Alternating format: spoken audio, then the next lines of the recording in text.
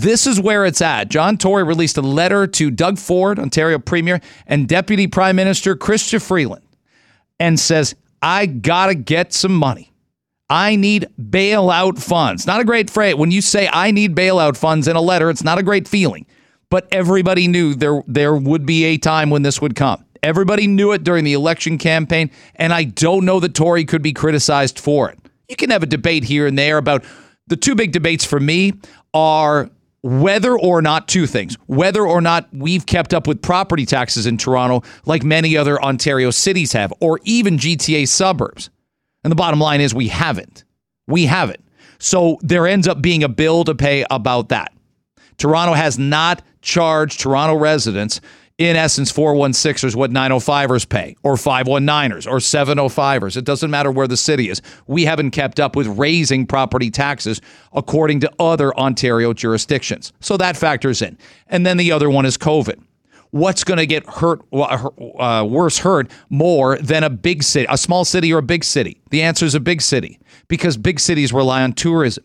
Big cities rely on big festivals and events. If you can't, or you deem that you can't have the CNE for 2 straight years, is that a good thing? No, it's not. Is that profitable, or is that costly? When you can't host Major League Baseball games until they deemed that it was safe to do that in July of last year, when you actually last year closed down a lot of indoor things in January and February, is that going to help your finances, or is that going to ravage them? Well, you know the answer as well. So we've got a big ask here. Here's some of what John Tory said yesterday about the letter he wrote Doug Ford and Chrystia Freeland. The fiscal year end of the city comes up on December 31st, which is 50 days away. That's why it's more urgent now. And that's why I'm writing this letter, and why I'm stepping up the pace of my discussions with those governments. Here's the one thing I won't hold against Tory if this ends up happening. Oh, he promised to keep property tax hikes below the rate of inflation.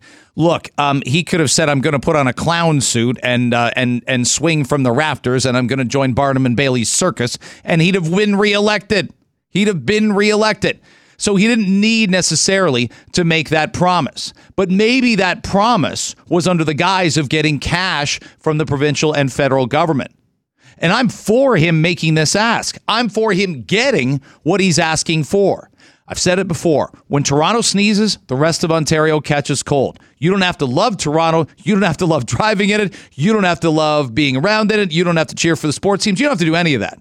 But COVID and the property tax issue, which, again, I think is regretful, and I think John Tory, Doug Ford, they should have pushed property taxes up sporadically along the line of what other municipalities are paying. London, Kitchener, Mississauga, Windsor, it doesn't matter.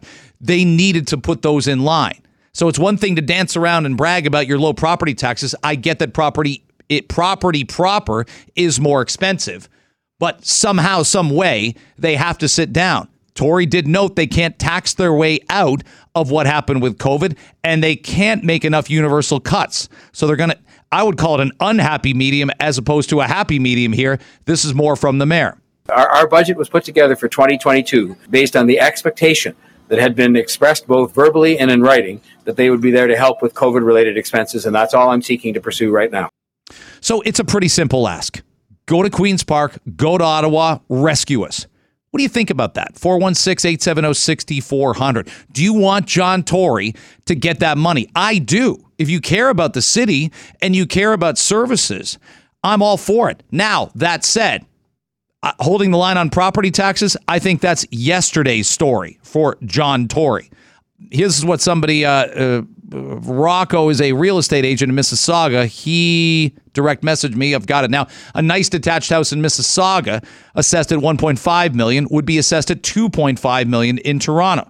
It becomes a case of a higher tax rate at $1.5 million versus a lower tax rate at $2.5. It's interesting to find out what the actual property taxes are paid. And we see these comparisons all the time. A home assessed at $500,000 in Toronto isn't getting taxed to the same point that a home in Mississauga is, or a home in London and Kitchener is. By the way, there were also other options to reduce transit service as opposed to cutting it. Okay, we didn't want to cut service, but we ran a lot of empty buses and trains out there. People really educated and really super smart on transit would document that we made some mistakes there. We can document the mistakes.